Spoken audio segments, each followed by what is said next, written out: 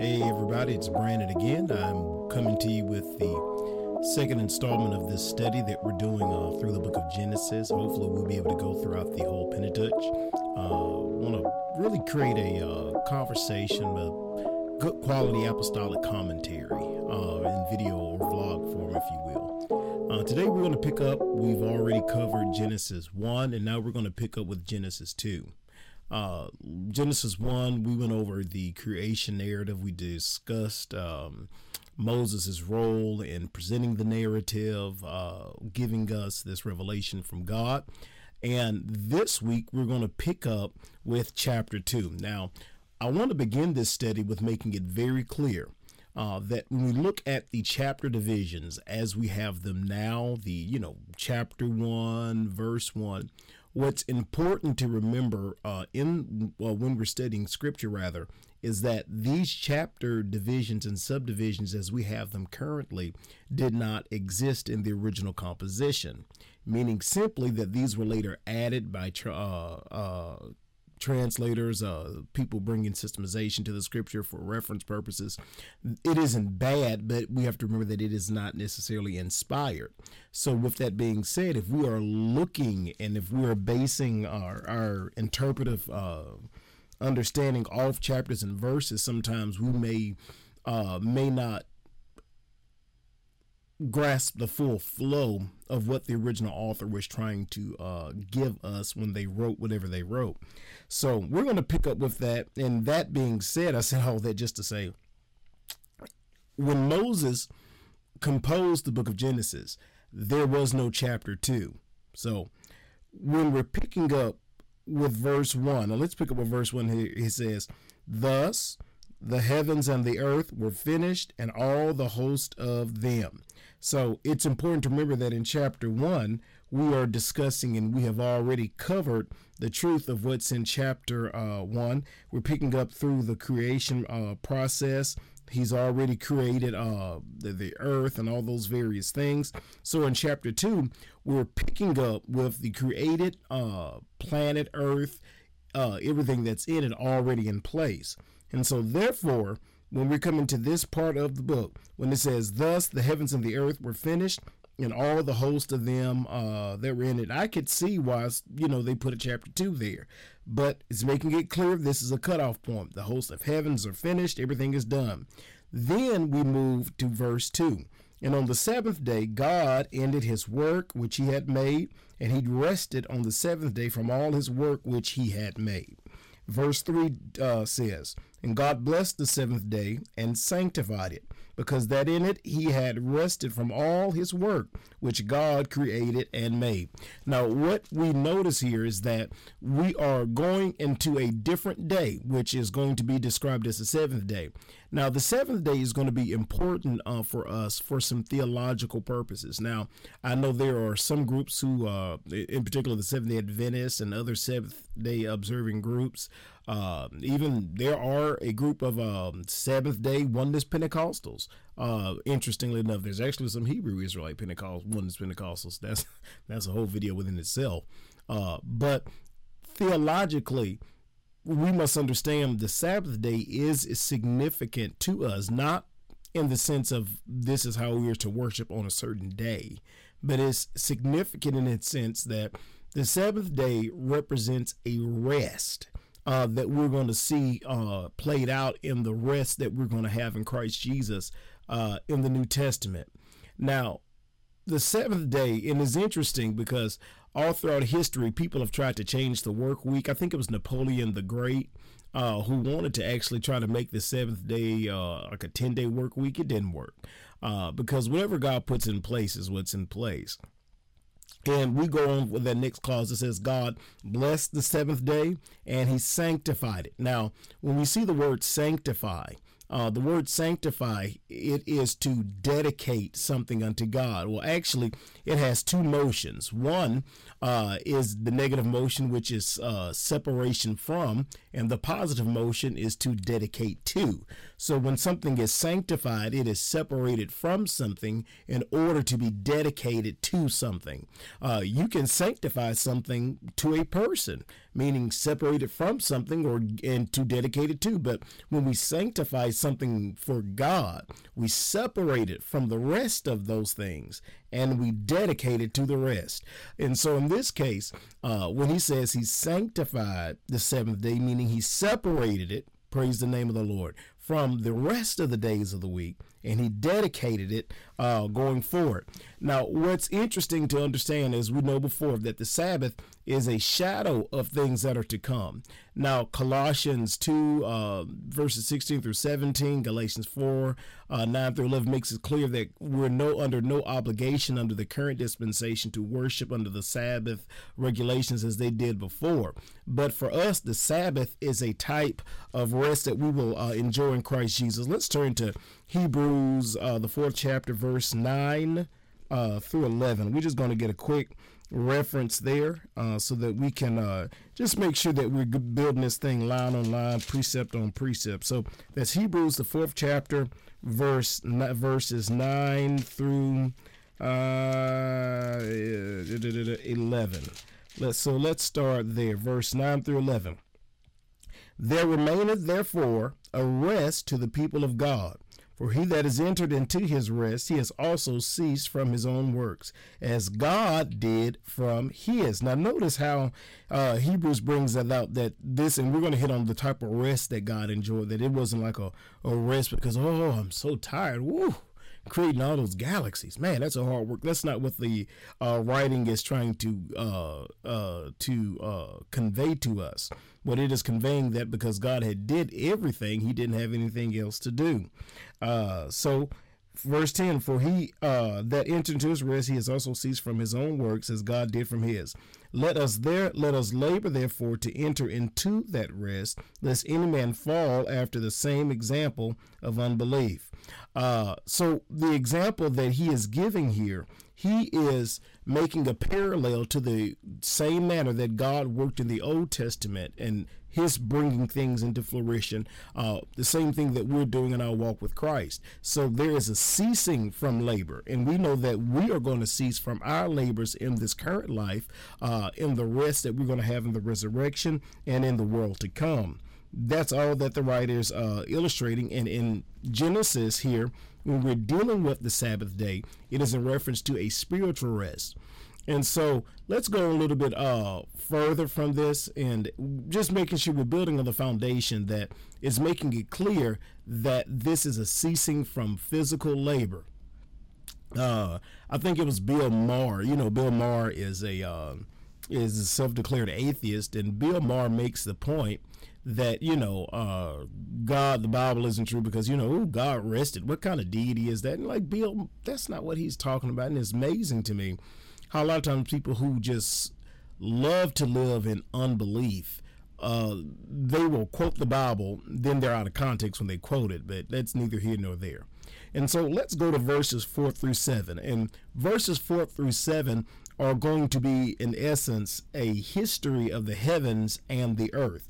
And so now notice, it's really at verse 3 that you find the complete creation narrative, or the seventh day week in entirety given, right? So it really doesn't get done with what we would call the creation week into verse number 3 in chapter 2. So it's here at verses 4 through 7 that we're going to go into a completely different narrative, where we're going to start now discussing some things that are a little bit different. So let's look at verses 4 through 7. These are the generations of the heavens and of the earth when they were created, in the day that the Lord God made the earth and the heavens, and every plant of the field before it was in the earth, and every herb of the field before it grew. For the Lord God had not caused it to rain upon the earth, and there was not a man to till the ground. But there went up a mist from the earth, and watered the whole face of the ground. And the Lord God formed man out of the dust of the ground, and breathed into his nostrils the breath of life, and man became a living soul. Now what this is, when it says that these are the generations, this is another way of saying these are the genealogies. Now we are leaving in detail the narrative of how the things that the tangible world, the matter, the animals, all these different things came into being. And now the Bible is starting to do this thing that I like to call the biblical funnel, that now it's starting to create a funnel where the focus of the biblical narrative is coming close to man, and then it's going to go down to Abraham, and you're going to see this funneling thing taking place all throughout the Bible until it goes up, but I'll hit on that a little bit later. And so these are the history. Now, the thing that some people try to say is that at this point that this is evidence of what you will call perhaps a gap theory, which I don't believe in.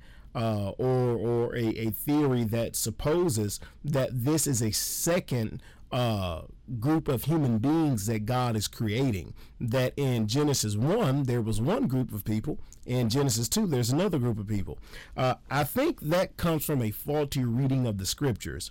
And the reason that I would base that on is because verse 4 makes it very clear that these are the generations of the heavens and of the earth. What do you mean? Now the scripture's making it clear that now I'm giving you a history.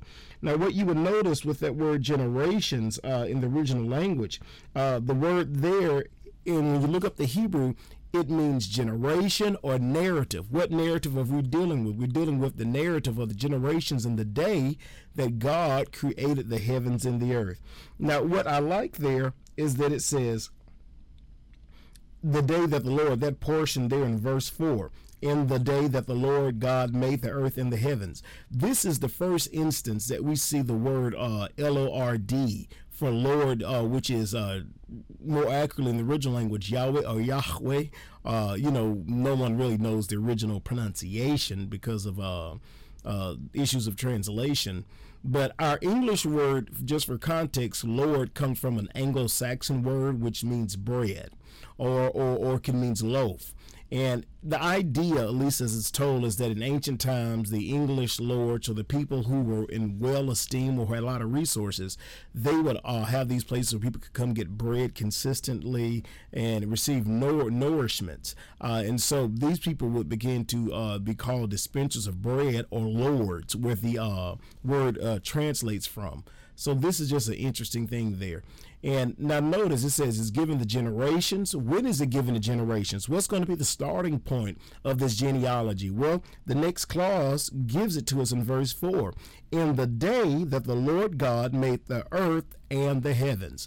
Now, the history begins before there was any type of vegetation on the earth, before anything had grown. We were just, in essence, looking at a watery globe. So this is how we know that this is not a second narrative. It says, in the day that the Lord God made the earth and the heavens. So this genealogy is going all the way back to the original moment of creation that we see in Genesis 1. Genesis 1 is pretty much a grand overview of the creative works of God, but now Genesis 2, as we would call it today, is taking us into an overall, I think I had some there, flow of what God has done in his creation of man. And so what we move on to verse 5. And every plant of the field before it was in the earth, and every herb of the field before it grew, for the Lord God had not caused it to rain upon the earth, and there was not a man to till the ground. So now notice, this is before anything grew. What verse 5 is saying, well, when did that take place? So we must be dealing with at least after the third day, or better yet, after the fourth day at least, great lights. After the fifth day, let the waters bring forth. The sixth day, every living thing. So we're still dealing with that original creation week. It amazes me sometimes that people miss this when reading it, because it makes it very clear. And he even goes on to in verse 6 to tell us why there was not a man, or why he did not do certain things, or he did not cause it to rain on the earth, simply because there was not a man to till the ground or to grow. And what is interesting here is that some people miss the very point of creation, is that we are created with a task in mind. That God did not create man just to sit here and, be lackadaisical, waste time, look silly, play, have a great time. That's not the idea of God. Work was given to man before the fall of man. So when we see man in the scripture, man is created with a purpose in mind. And so let's move on a little bit further as we see here. And the Bible says that he had not caused it to rain on the earth. How did he water the earth? Well, the Bible says that it was a fog that came up from the earth, that God was watering certain things because of that. And the Bible goes on to say that in verse 7, and the Lord God formed man of the dust of the ground and breathed into his nostrils the breath of life, and man became a living soul. So it is here that Genesis 1 tells us that God created, but Genesis 2 tells us how God created. Genesis 2 is going into more detail. I like to think about, sometimes people say, well, there were people here before Adam. Sometimes I say, well, were these people created from the dust of the ground also? Well, no way we know that. Wait a minute, then he's not a man if he wasn't created from the dust of the ground. So, I mean, it's just, if you read the context, it'll take you all the way through it. Verse 8. Now, what we notice here, and the Bible says, and the Lord God planted a garden eastward in Eden, and there he put the man whom he had formed. And out of the ground made the Lord God to grow every tree that is pleasant to the sight. God has a focus on aesthetics, that he understands it is important for us to visually grasp things that are aesthetically pleasing and good for food. And he also goes on a little bit further and says, the tree of life also in the midst of the garden, and the tree of knowledge of good and evil. So there are two trees that are going to be present within this. We're going to have the tree of life, which we're going to see a little bit later in the book of Revelation. Well, I'll say a little bit later, really at the end of it. And we're going to see the tree of good and evil. And it's going to be within this garden that God is going to place the man that he created in his image, with his likeness, with his power, to till that garden, to have dominion over it. Now, the tree of knowledge of good and evil, this is going to be the tree later on that we're going to see that the enemy is going to tempt Eve to take, and this is going to be the very tree.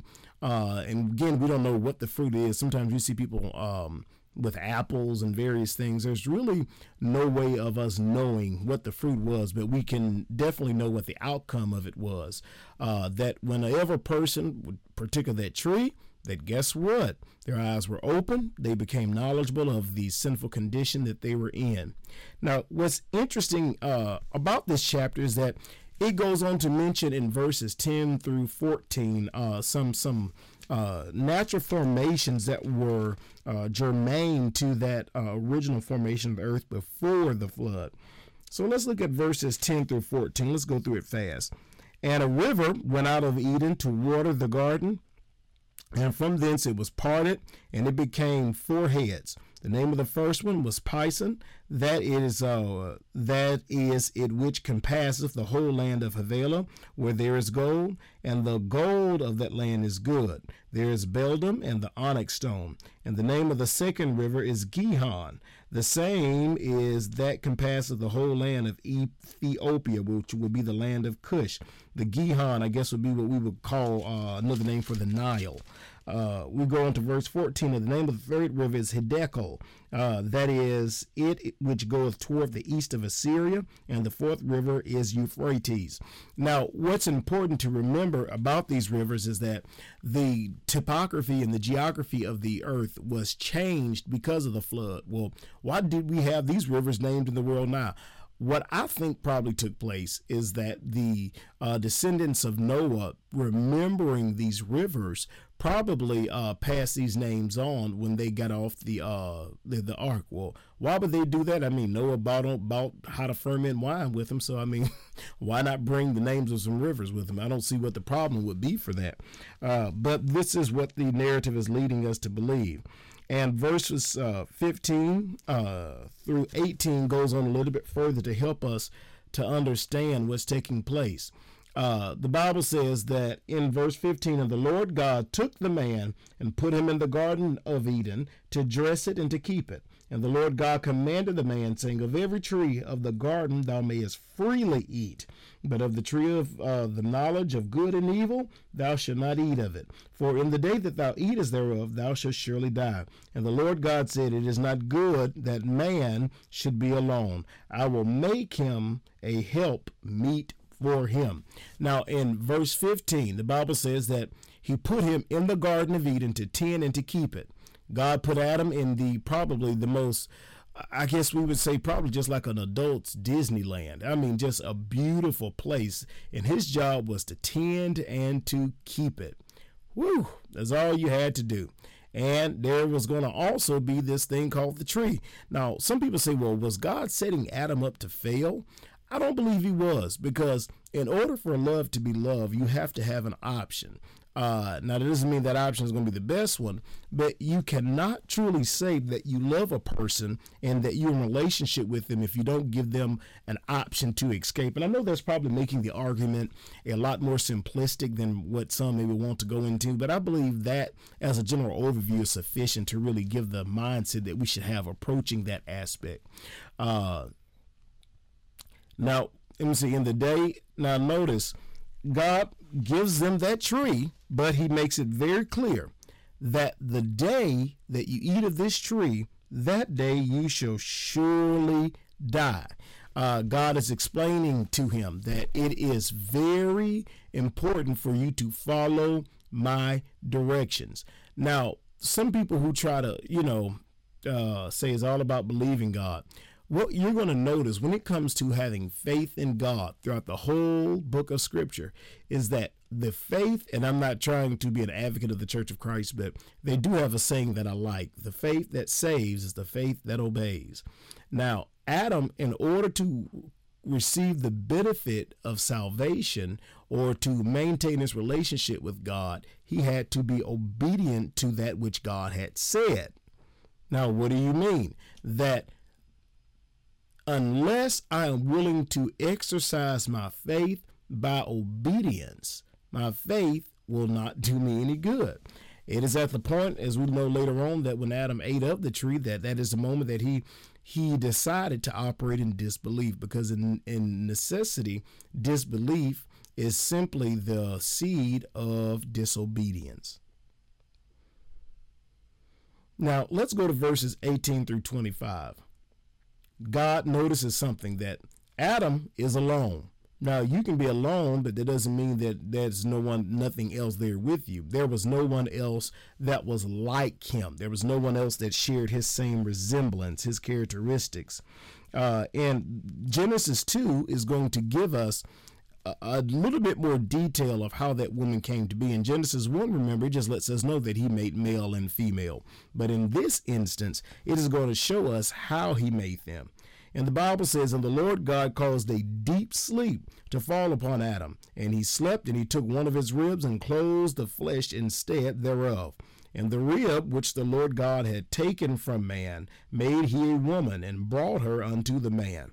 And Adam said, this is now the bone of my bones, and flesh of my flesh. She shall be called woman, because she was taken out of man.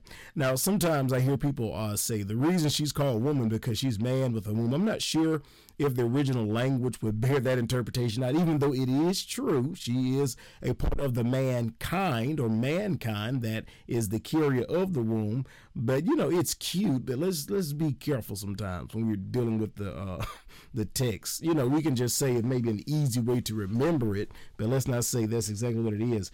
When the Bible so clearly says the reason that she's called woman is because she was taken out of man. I think sometimes we can get so caught into the cliches that we just go past the clear meaning of what the text is saying. And now notice, this is what I like in verse 24, because this is going to be a very important theological point. Now, if you have your pens, your papers, which I hope you do, nobody comes to Bible study without pens and papers. I just think that is silly, because you never know when you're going to need something that you're going to need to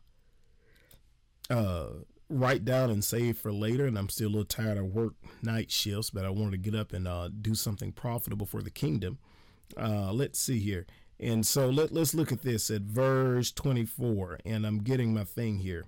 Now notice, therefore, what do you mean therefore? He's building from the precedent of what has just taken place in verses 21 through 23.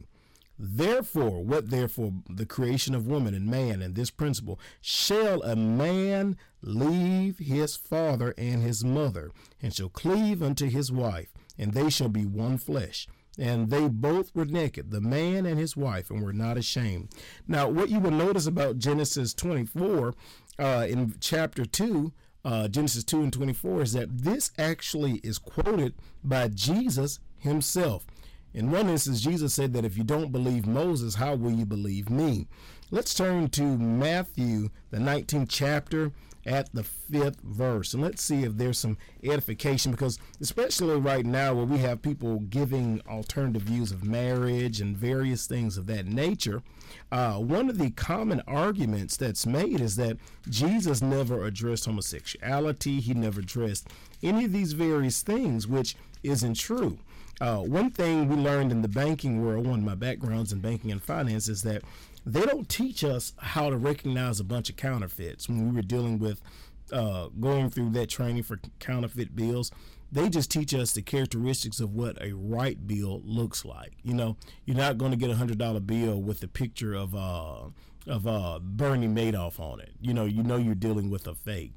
Well, you don't have to learn all of the right, wrong $100 bills. You just have to learn what the right one looks like. And so in this instance, Jesus was dealing with teachings on divorce and dealing with abnormal situations that accompany marriage.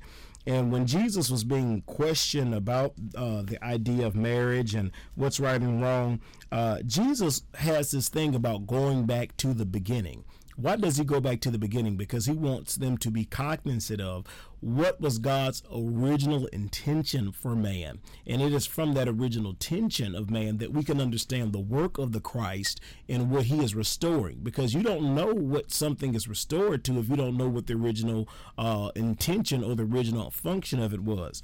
He says in verse 5, and said, for this cause shall a man leave his father and mother. So letting us see in the plan of God, there is a heterosexual family unit that's in place for the building of the family. Shall leave his mother and his father. It's not God's will for you to stay with your mama your whole life. You need to get out that house.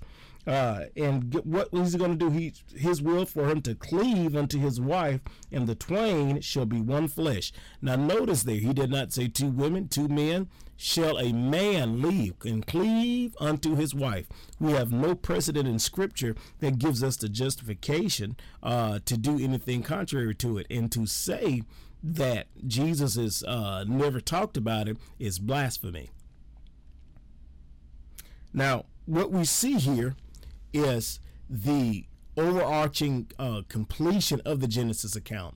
Sometimes it's interesting to think that, well, this is just God creating, but God is really laying down the precedent for his idea of creation and the patterns that he wants in place.